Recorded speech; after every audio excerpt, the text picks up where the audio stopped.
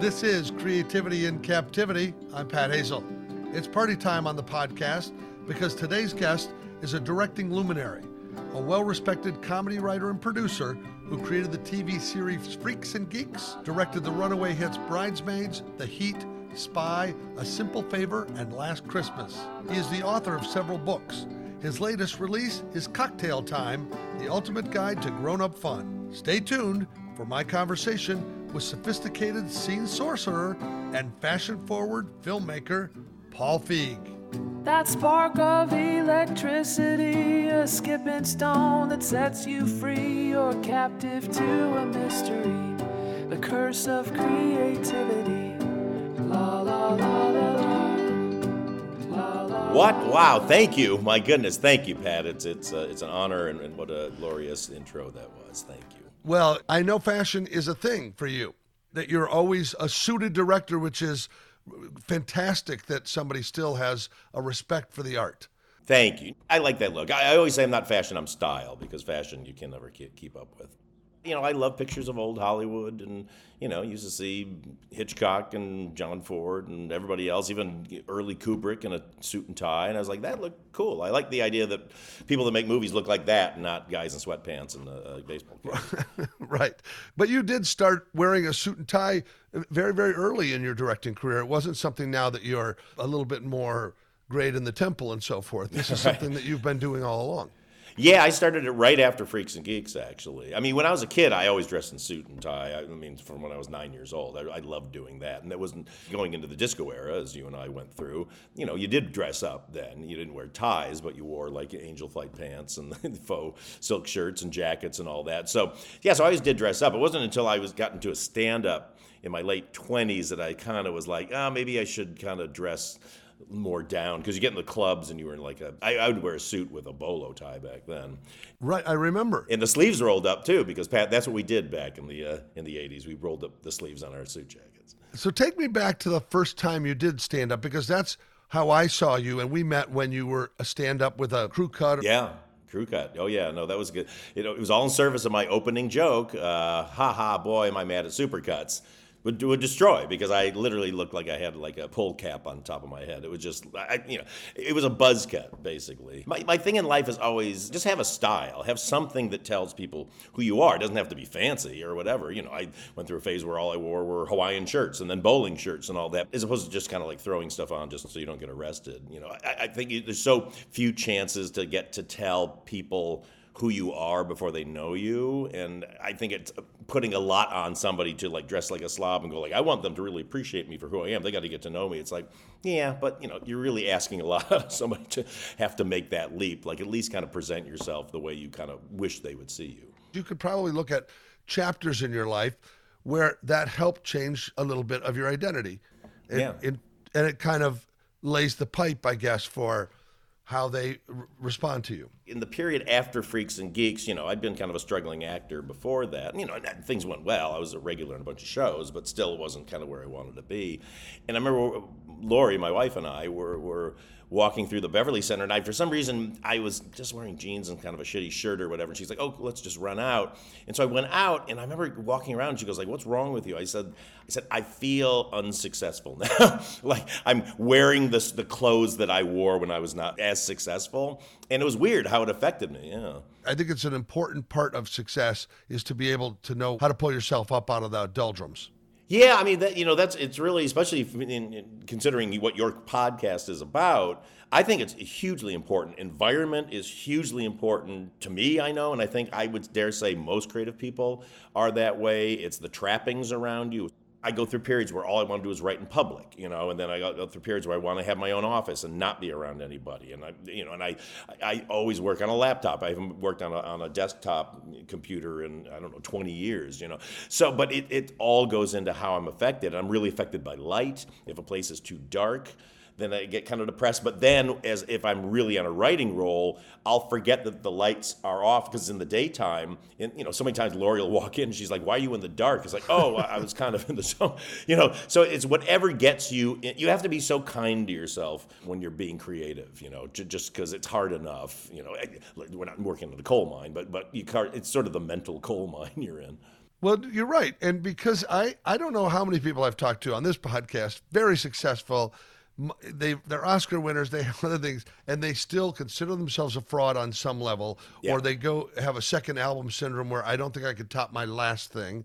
And I know you and I talked at Austin Film Festival. I moderated a conversation with you where you talked about only being as good as your last project, that, you know, that this roller coaster. So speak a little bit to that so people understand what that means. It never gets easier. It's so funny. You kind of hit a certain point where you've had a number of things that have gone well or considered to be successful, even if they haven't gone, mega hit. It's still, you're not losing people money, so you are doing successful things. And I've had so many people go like, well, gosh, now you must be able, you can just do whatever you want. You must not have to worry anymore. It's like, I worry more now than I did back then, because you just know the town, and I'm talking about Hollywood, is waiting for you to stumble, especially as you get older. I turned 60 last year, and you just can feel that thing of like, is he about to lose it? Is he not in touch? Does he not have a commercial sensibility? And that's about, talking about commercial stuff. I mean, if you're, independent filmmaker or whatever, you have a little more flexibility as long as you can raise the budgets for your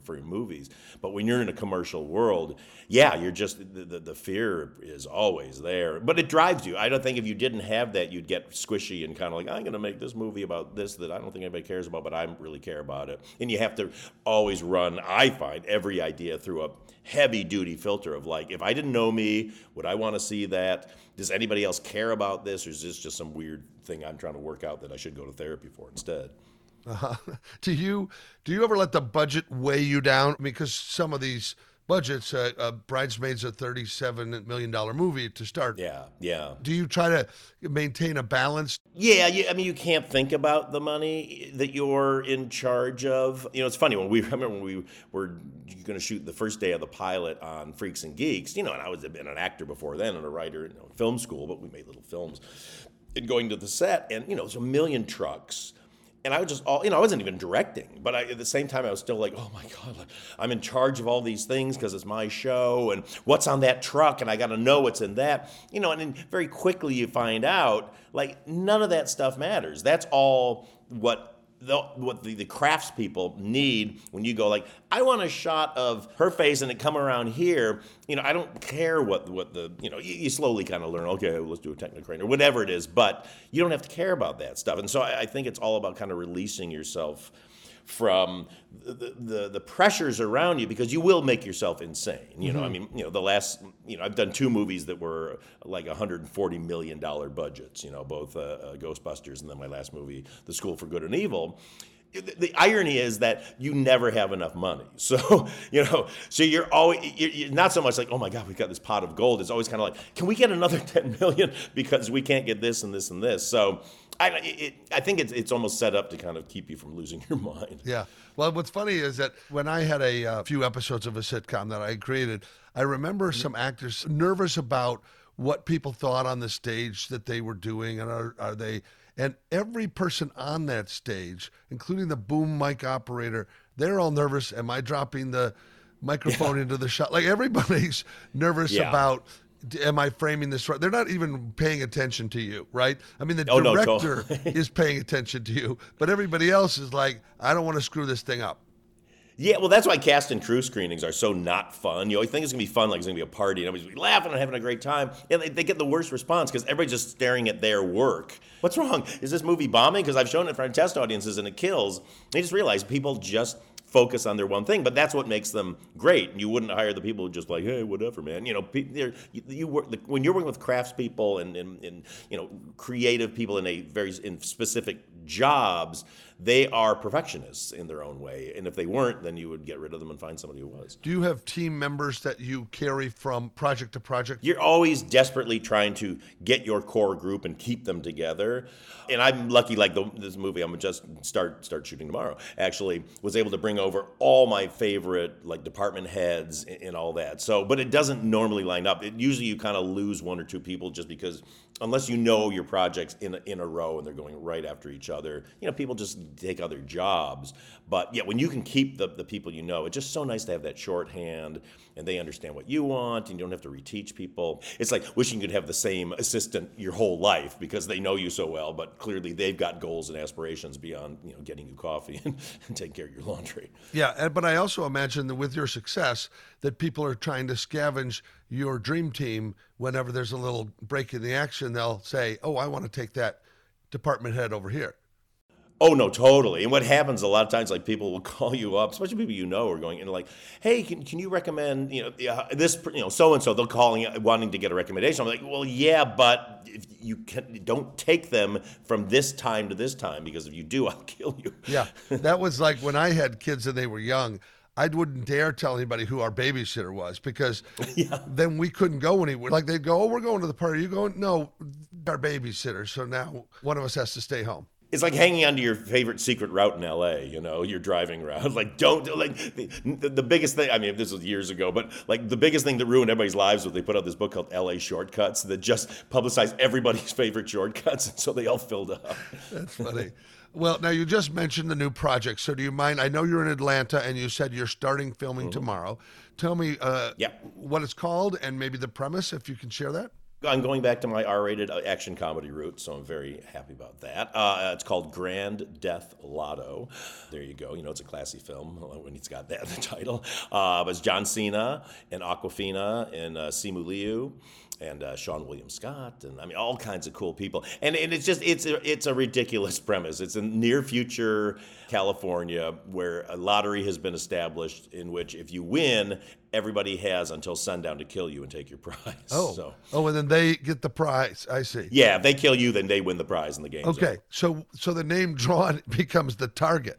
Yes, exactly. So you win, but do you win really? And then you have to keep yourself alive. And then there's these like protection agencies that for a fee will come in and protect you. And so John Cena runs his own kind of independent one, and then Simu Liu has a very big corporate one in it. A Grand Death Lotto is a great little twist and familiar sound, but also a kooky premise. Yeah, you got to cut through the noise these days with what my company's always like, what's an undeniable idea? What is undeniable? What if you hear it and go like, that sounds interesting, or at least makes you go, what's that? And that ironically, they kept sending me this script. At the time it was called Grand Theft Lotto, and I just kept saying like, I'm not going to read this. It sounds like the stupidest thing ever. And it was really my producing partner Laura Fisher one day called me up. She's like, you should read this. It's actually insanely funny. And I got 40 pages in. I was like, I've got to do this movie. Like, this is the Jackie Chan movie I've been wanting to make my whole career. So you just have to be open to stuff. I feel like this could be really popular, but you just don't know. But again, you just have to follow your gut, run it through all your filters of like, would people want to see this? Does it check all these boxes? And when it does, you go like, you know what? Just commit and go for it. Like it's the greatest thing in the world. But I love the word undeniable that you said, because in some way, for the amount of projects that you have come across your desk, or people pitch you or try to stick underneath your nose at any point, you have to be willing to invest a better part of a couple of years on it, right? When you're making a movie, it is 24 hours a day, 7 days a week. There's never a second when you're not thinking about it, dreaming about it. I mean, it overtakes your life. That's why you get a nice paycheck a lot of times for doing it, because they are literally buying you for that year, 2 years that it takes to do this thing. Over the course of my career, even when I was really struggling, before even Freaks and Geeks, I directed this movie called Life Sold Separately, which I paid for out of pocket, and I was in it, and all this stuff cost $35,000.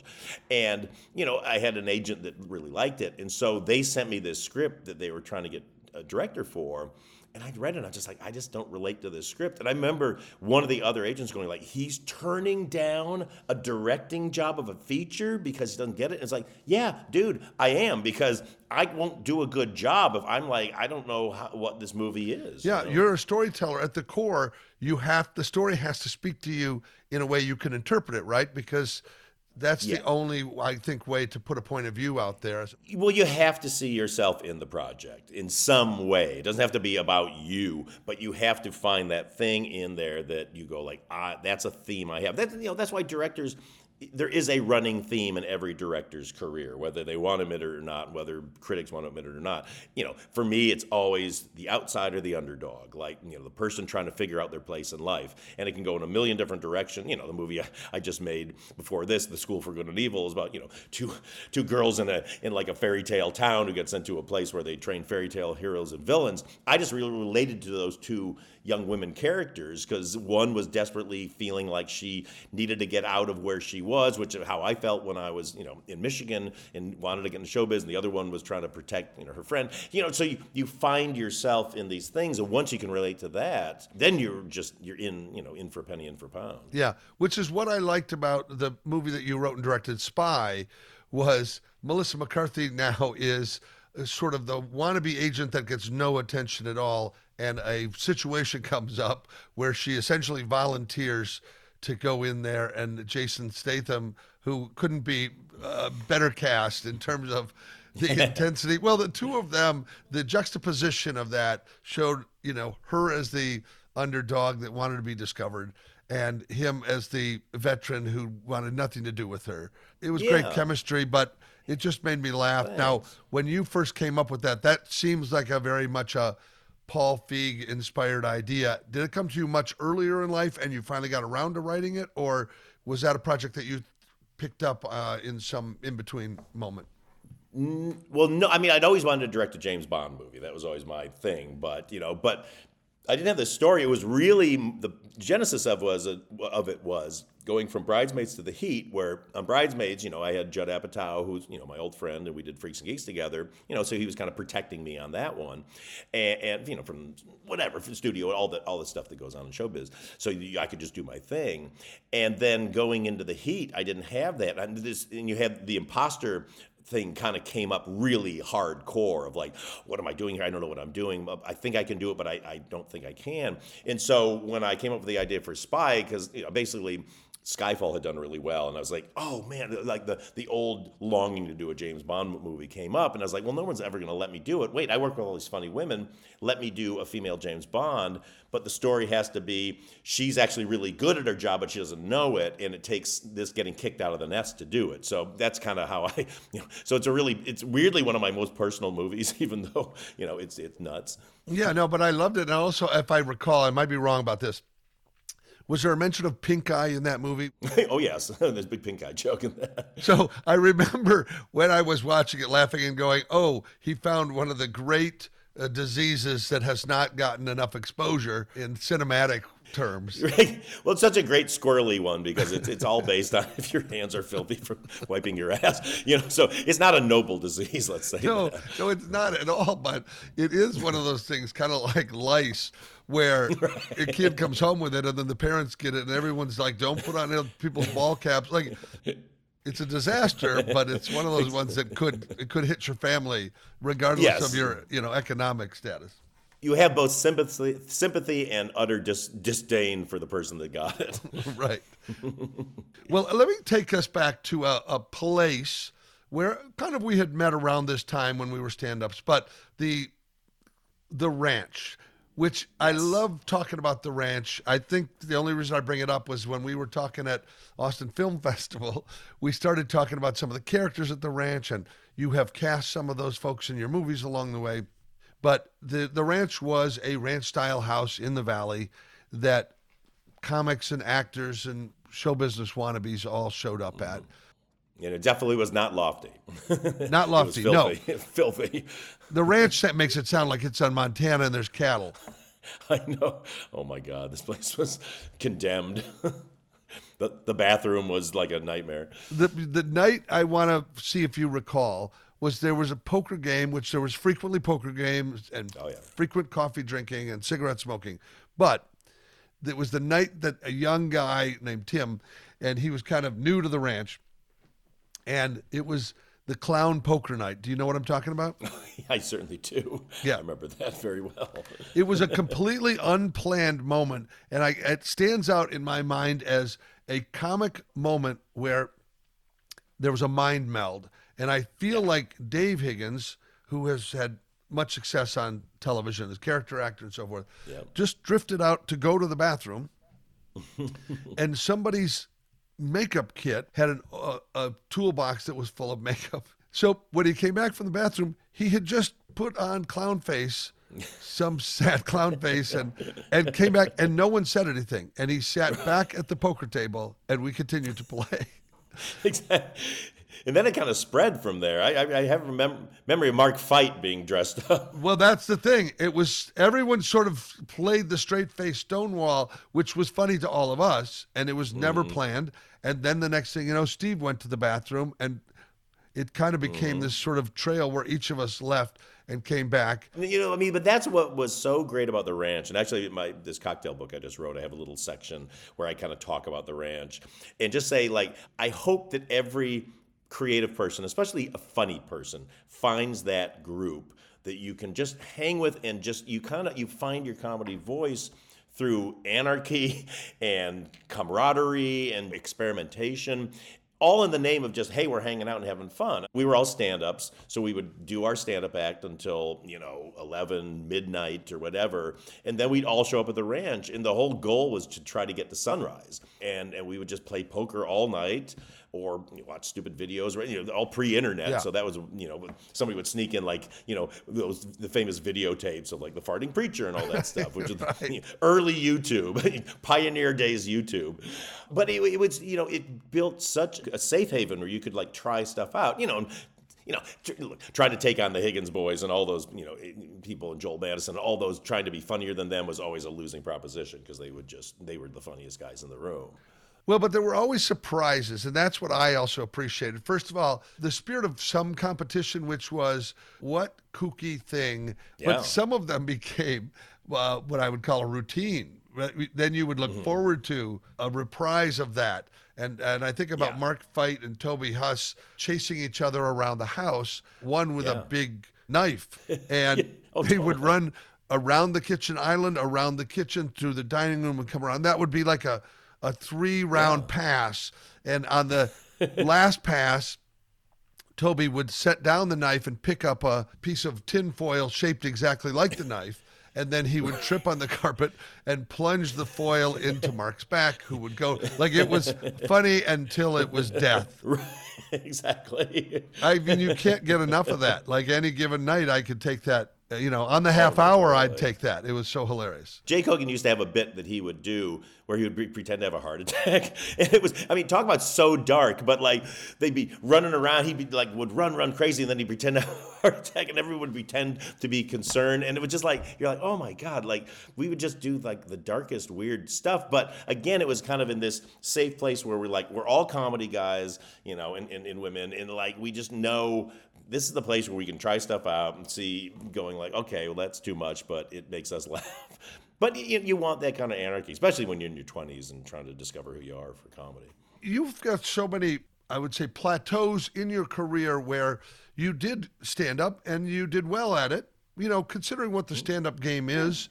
And then I noticed at the time when we would be at the ranch, I would go, oh, wait, Paul's acting in these things, like he's on Sabrina, or he's got a role in Heavyweights or Ski Patrol or something. And that felt like, oh, somebody's breaking out to do something else. And from your acting career to your writing your own scripts to directing to essentially, you're always now still doing a little of all of those things, but also producing other people's projects as well. So it feels like there's always a brass ring to grab, a challenge around the corner. Yeah, no, very much so. We were all very, ambitious, and I was definitely, insanely ambitious and was always chasing the golden ring. It's validation, you're just kind of looking for that validation. I remember we would have times, every once in a while, comedy people can be very snobby sometimes too, and I remember sometimes we would all sit around and like watch Saturday Night Live or whatever and just trash it. And I remember one night going like, I don't think we should be trashing this stuff because they're doing it. And how ironic now, Steve Higgins is, basically runs SNL under Lorne. I find this throughout my life. There's some people who don't want to go that next level of saying, I'm going to join the game. A lot of people go like, I'm not going to sell out. And it's like, well, that's awesome if you can kind of make a living doing that. And I don't feel like we've sold out, but at the same time, you do sell out in a way where you go, I have to play by their rules, and I got to play the politics, and I have to compromise where I don't think it's going to hurt what I want to do, but I do have to find a place of compromise. And a lot of people aren't willing to do that. You're really onto something, though, which is that if you want to be a Dalai Lama and sit on top of a mountain and wait for people to come to you and, look down your nose and everything, you can do that. Mm-hmm. But if you want people to join your religion, let's say, then you have to find a standing structure that you can preach within. And now I don't know why this analogy has gone religious, but the point is, find your own point of view that you believe enough in that the building and the structure are not as significant, but you are able to put an invitation out to that. Yeah, well, I mean, it's like realize what you want to do, what sandbox you want to play in, and what you want the goal to be. When I do my movies, especially my hard comedies, we do a ton of test screenings, starting early in the editing process, even before I have to turn in my director's cut, just to go let's put in front of an audience of people who don't know me. We get them off the street, they get them from in front of movie theaters. They have no stake in the game, and they'll sit there and we record their laughs, and we go like that. We thought that was gonna be really funny. It didn't get a laugh, but that stupid joke got a giant laugh. But we changed stuff based on that. And I've had over the years people like, wow, you're giving a lot of power to a bunch of people you don't know, and they might be stupid or blah, blah, blah. And I go you know what? If it's 400 people, even 250 people, I don't know. They're going to be, it's like how they can call an election after, 1% of the precincts have reported. You just go it just breaks down that way. So I have no problem with that because I took on a job going I'm going to make a movie for a studio where they're going to put me in charge of a shitload of money to make this thing, so I can't suddenly go well, who cares what the audience thinks? I want this. It's no, that's your job, and if you want to do that, sure, but you're not going to make another studio film, and I'd rather make a studio film. When I made this movie called I Am David, which was kind of my first official feature film, and it was so much work. And well, honestly, I'll even go back to Life Sold Separately, the one I paid for out of pocket. It was so much work, took so much time. And at the end, I had this finished product. I couldn't get out anywhere. There's no marketing whatsoever. It's pre-internet. You couldn't even put it out online. And I was well, if I'm going to do all that work, and I've been told for so long, if you do a studio film, the studios are all over you and the politics, and they'll kill you, and you'll kill your vision, blah, blah, blah. I remember going well, fuck it. If I'm going to put all that time in, I at least want to go I'm going to get marketed at the end of the day, and I'm going to get distribution. So I'll put up with whatever shit I need to. And the irony is, you don't put up with that much shit as long as you go into it knowing you're going to put up with a lot of shit. Right. If that makes any sense whatsoever. Well, I think it kind of does. You wear your shit protecting poncho, and you give them everything you can where you can enhance what it is. The best thing is you get a few successes. Now, that doesn't mean they give you carte blanche, but you always are still the guy that directed Bridesmaids. Right. You have a track record now. Exactly. And subsequently, your relationship and collaboration with Melissa McCarthy, you're stepping into it with somebody who is marketable. Mm-hmm. And so, therefore, there's going to be some previews and because they want to protect their money. Yeah, totally. This takes us back to the days of playing poker at the ranch. You want to stack the deck. If you can be drawing into a full boat as opposed to going in there with 5 random cards, that's what you're saying in terms of protecting yourself. Oh, totally. Play into your strengths. When I was trying to be a writer, the first half of my life, I always wanted to write. But I remember it had some weird thing in my head that was, if you're a writer, you have to make stuff up completely from nothing. I remember finding out that Norman Rockwell would pose people and paint them. I was well, that's not real painting. He's just copying things down. So I'd write all this stuff that kind of had no bearing on anybody, weird sci-fi things and all this that kind of was just all about the situation and the stuff in it and the cool stuff or whatever. But it had nothing to do with characters or emotion or anything like that. It wasn't really until I finally wrote Freaks and Geeks, which is the most personal thing to that point I'd written, that took off. And I went oh, I get it. If you write from your experience and things that that has value because your experience is different from anybody else in the world. And if you can portray it in a way that people then relate to, then that's what people latch on to. So it was a real eye-opener of no, the more personal, the better. You just don't have to tell it in the way that it exactly happened. Obviously, Freaks and Geeks was that context, but, Spy is my most personal story told through a big spy epic, which clearly I'm not a spy, so it just depends how what context you put it in.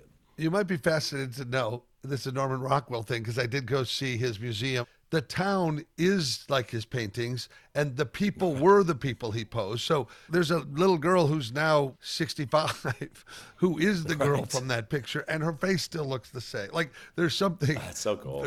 surreal about the whole experience of it.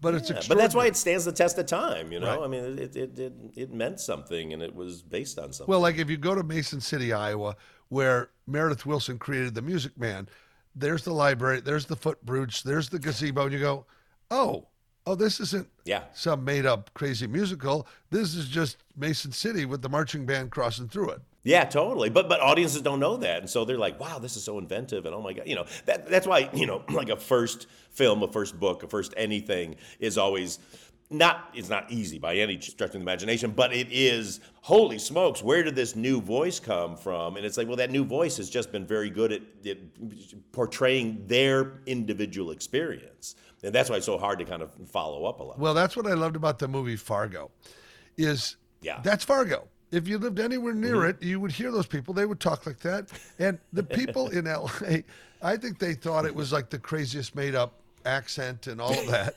Right. And when you tell stories about riding in the back of the country squire wagon going to Dairy Queen, in L.A., they think it's a made-up thing. And it's like, that's what we did every weekend. Oh, totally. Going to Farrell's, like, what? There was a place where they ran around with ice cream? It's like, yes, we went every birthday I went there.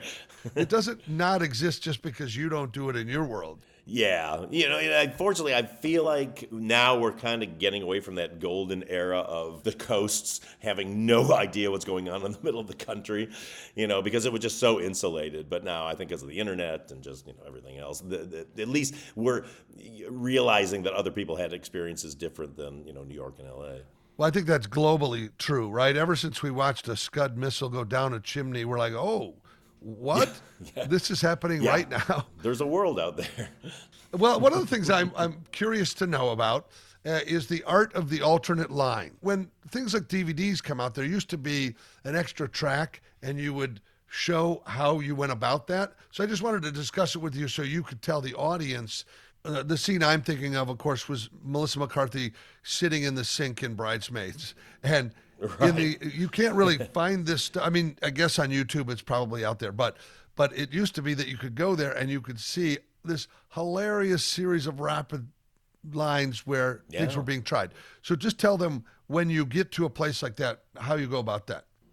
Yeah, well, you work really hard to make sure you got the best script possible with the funniest jokes in it, and but script is really a blueprint for the comedy, but mostly for the emotional structure arc blueprint of the movie, because that's what people are going to latch on to. The jokes, even though you're trying to put the best ones in, you're like, I don't know, there could be other funny jokes here. So you have these lists of like alternate jokes, and then you also I like to hire people who are good at improv, who can come up with stuff on their own and in the moment. And then in the moment for me, then I'm going like, oh wait, try this, because I come from an improv background, and so it becomes this just like try this, try that, try this, throwing lines at people, doing the scene again. It's never anarchy. A lot of my haters, especially for Ghostbusters, like, oh, they just ad-lib the whole thing. It's like, no, you don't ad-lib a whole movie. Basically, what you do is you've got the scene structure, but then like this joke, let's change this, let's change that. Maybe let's change the route of these next three lines to kind of have a different kind of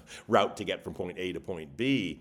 The goal is when you go into a test screening and you put it up there and the jokes don't land, or a joke doesn't land, you go like, okay, let's go back to the editing room, let's put in joke B, joke C, what are the ones we think are the funniest? Yeah, so that's why it's really fun. I miss DVD extras so much, because that was the fun dumping ground. You didn't feel so bad if you'd take something out that you knew was really funny, but an audience didn't respond to, because you go, oh, it'll be in the extras so people can watch that. I think we're still trying to figure out in streaming, like, how do we put those out? Because my favorite of all time, and I think you can find it on YouTube, is from Spy. All the alternate lines we had for Jason Statham and how he delivered them with such dramatic gusto. And there's some of the dumbest jokes you've ever heard in your life. And it's just him laughing as he's trying to do them.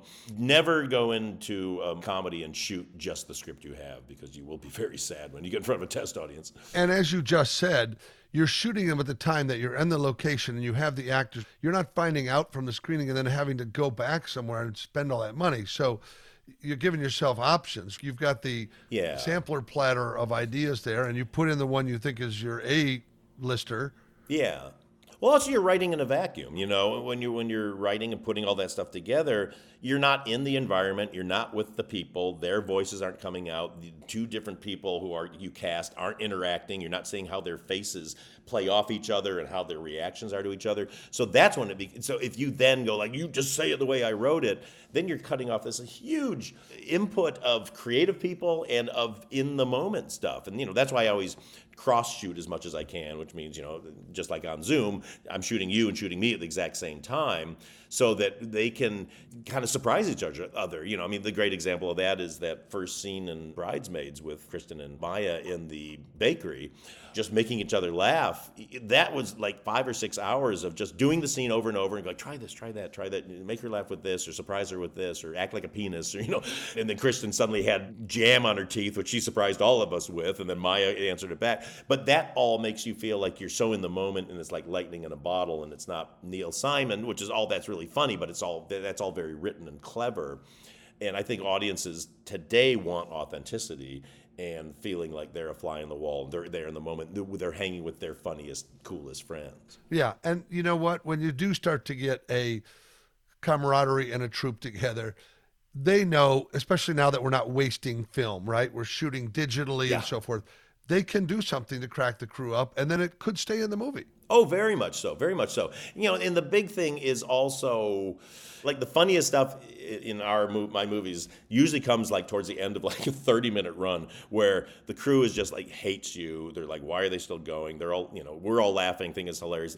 And I always have to laugh. I always end takes with everybody consoling the boom operator because they've been standing there with a pole over their head for like 30 minutes. And I'm just like, do this joke, try this, try this. It's funny, like, people don't understand that comedy is so constructed in the editing room. And you're just getting pieces, and you're just feeding the editing room. You're feeding the machine. And so that's why you just have to head down, don't try to play to the people around you, and just go, I need these moments, I got these moments. It's so hard sometimes having like inexperienced producers or studio executives on set because they'll watch a take as if they're watching the movie. They go like, you know what? That take, all I needed was that one moment, that one line. I got it. All the other stuff, I'm going to cut out. Yeah, so the line is important, but so is the reaction. So is the clock on the wall to say the time. Yeah. They don't see that coming together the same way a storyboard would. It's funny when people want to, you know, just like friends or family or whatever want to visit the set. I'm always like, okay, but you're not going to have a good time. Oh no, I can't wait. I think everybody thinks a movie is like a play. Like they're going to show up and like, oh, we're going to watch this scene from a movie.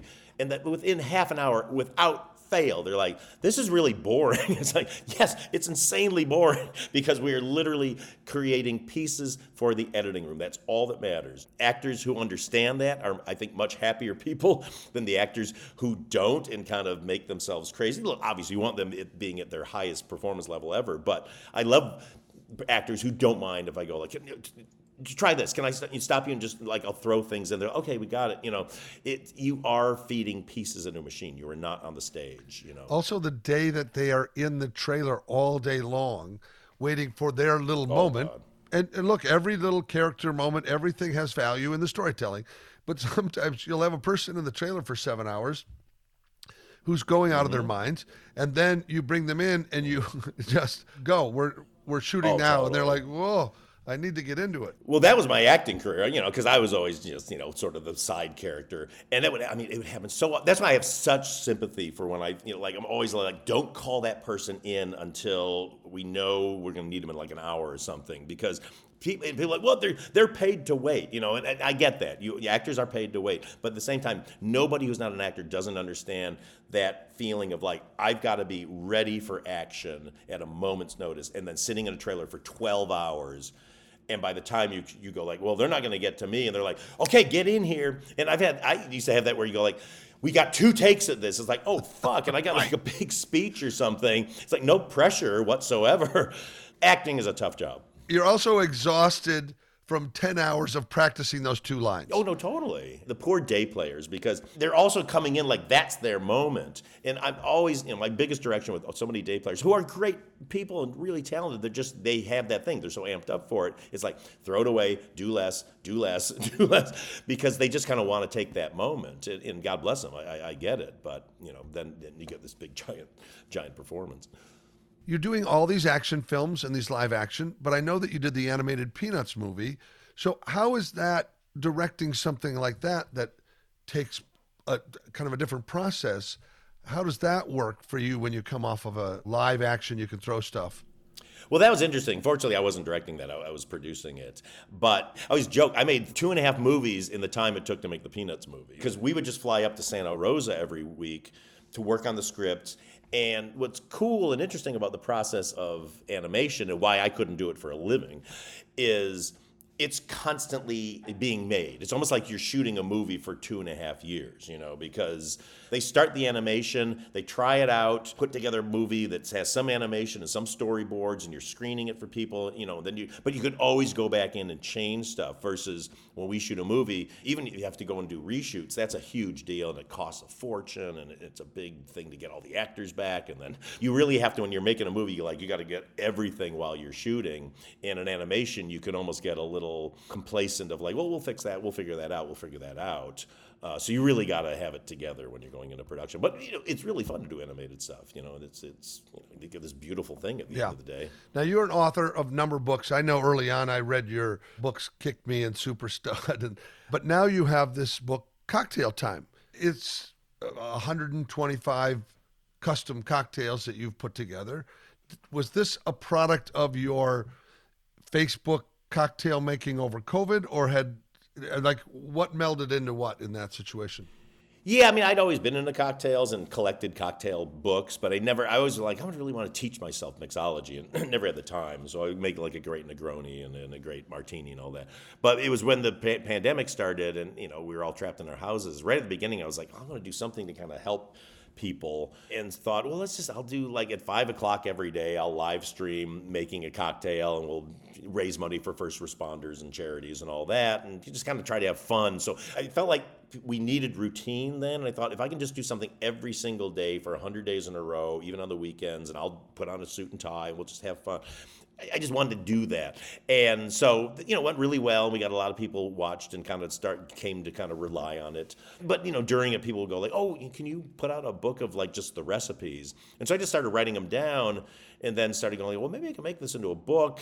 And from there, it's how to stock your bar, how to throw a cocktail party, because coming out of the pandemic, you go well, people are going to kind of want do cocktail parties again. And then I always know from having done other books, they always go well, what are the personal stories? So then I'm okay, I'm going to write a dumb personal story for every drink in the book. And it just kind of ballooned from there. But I'm really proud of it. That's one of my prouder things I've done is this kind of goofy cocktail book. It's a good primer for if you want to get into cocktails. Really, it is the spirit of who you are, because you are in some way a party host, and what you did on Facebook, again, while it was routine in some ways, you kept it light. There was a dance sequence. There was something philanthropic in terms of raising some money, and you did it from home on your you were your own guy starting the music, and so me and my phone. Right, but people could relate to that in the moment in time in history of trying to find something to do, right? We couldn't gather. Yeah. And so I think you called it your Drunk Funkle Studios. Yep, from the Drunk Funkle Studios, exactly.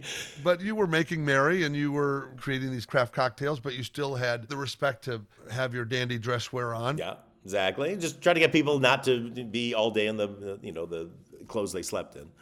Yeah, it was almost like an Ernie Kovacs kind of character. Mishaps would happen and you just worked your way through them. Well, that was the fun for me, is I like stuff that's really rough. In my job, you can't have that. Everything's got to be super polished, and the movies, everything right. sound great, look great, blah blah blah blah blah. I relate more to Jack White, than The Edge, because Jack right. White's just about kind of sloppy guitar, but it sounds great and all this, and it's not processed. And you see that one movie, There Will Be Noise or whatever. He makes a guitar out of a 2x4 and a piece of wire or whatever. And I like that for certain things, and it's funny. Even when we were doing the show, one time I remember thinking oh, the lighting's bad in this, like towards the end of the run. And so I bought like a ring light, and people could see to my glasses, and people got really upset. They were like, "You shouldn't have a ring light. We like it when it looks really crappy." It's like, okay, cool. I did too, but I didn't think everybody else. I thought everybody else was horrified by it. I like the mishaps. I like when you're ad-libbing, you're doing a one-man conga line, but also some of the music Instagram sort of shut you down, and instead of giving up, you just sort of talked your way through it. You have to restart the show. Exactly. Yeah. The spirit of all creation is overcoming obstacles, trying to create something that you're enjoying and not beating yourself up about. I think taking it back to what you said much earlier, having some grace for yourself to have the spirit of fun. Yeah, set everything up so that everything's there, and then be willing to let it all be loose, and don't be a control freak. I find the biggest problem, especially with like writer-directors, is they become very control freaky about their words. If you're hiring talented performers, don't cut them off by saying like, just say what I wrote. Let them do whatever they want. You don't have to use it. You can throw it all out in the editing room, but let them feel like they're part of it. And I guarantee they're going to do stuff you're like, that's way better than what I came up with, and that's funnier. It's more in the moment. The phrase I say all the time, have the confidence to have no confidence, which is, go into it going like, I know I can do this. We got it all set. And when you get on the set, go like, I think that's the funniest one, but I don't know. Maybe it's not. Like, let's do your thing, because I can't tell you for sure that's going to kill, because I've had so many times in front of a test audience, here comes that joke, get ready, it's going to destroy the room, and like crickets, like, oh fuck, I guess I don't know anything. It is a lottery. I mean, it's a death lottery sometimes. That's for sure. Nice way to bring it back around, Pat. Yes. Well, let me bring it back around to the beginning of your career when you were a tour guide at Universal Studios in Hollywood. Mm-hmm. I remember many of the things on that lot were Jaws and things like that. But if you were to be that tour guide today and had to show some specific scenery or something from a Monster Paul FEIG movie now, what would that be? What location would that be for you? Oh, gosh, wow. Weirdly, I mean, if I could, I would... would have saved the sets from the movie I did called The School for Good and Evil, which is on Netflix right now. But those are the biggest sets I ever got to make, and these were they were full size. I mean, you watch it, sometimes you'll think, oh, that's all green screen, and they extended it with computers. No, we actually built these things. They were enormous sets, and they were gorgeous. So I would kind of like this. I would start the School for Good and Evil ride. Right. Oh, the ride, right. With 3D glasses and the works, right? Yes, exactly. Yeah.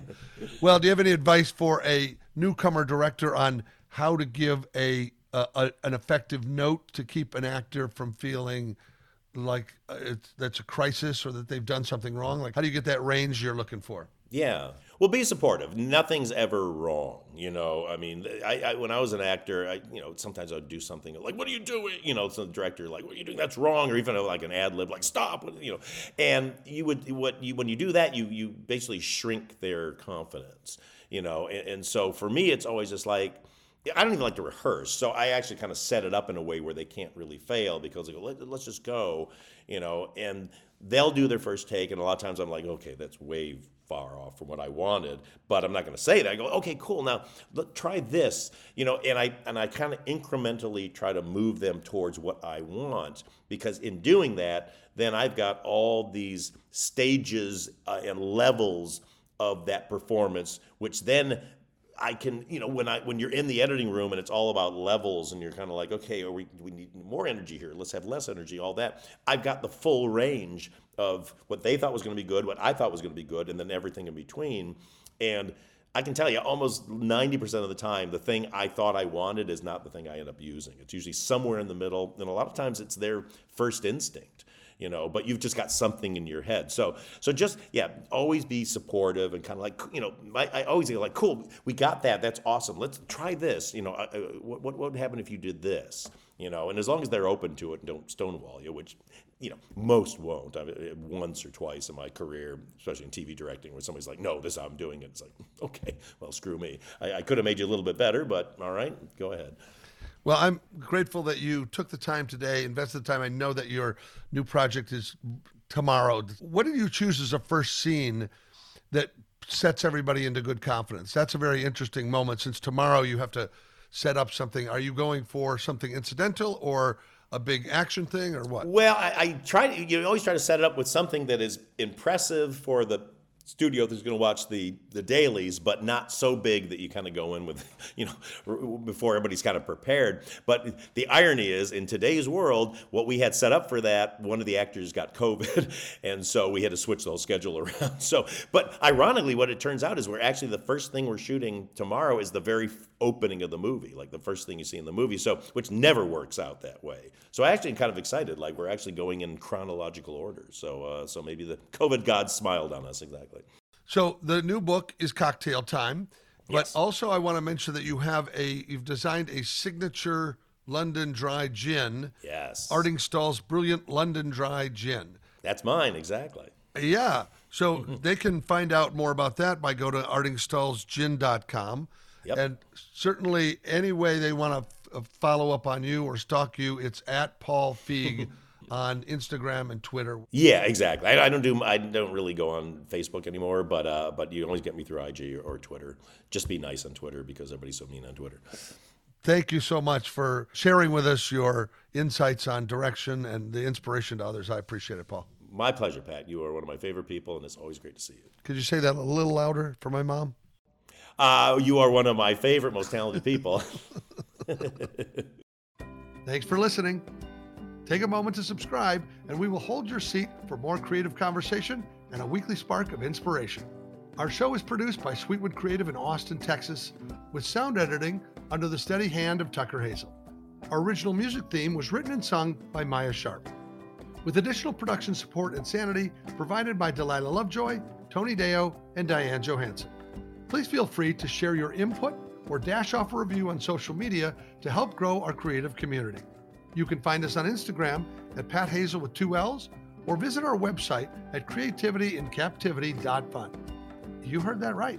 It's .fun, as in cross your T's and dot your fun. Ciao for now. Staring at an empty page, stepping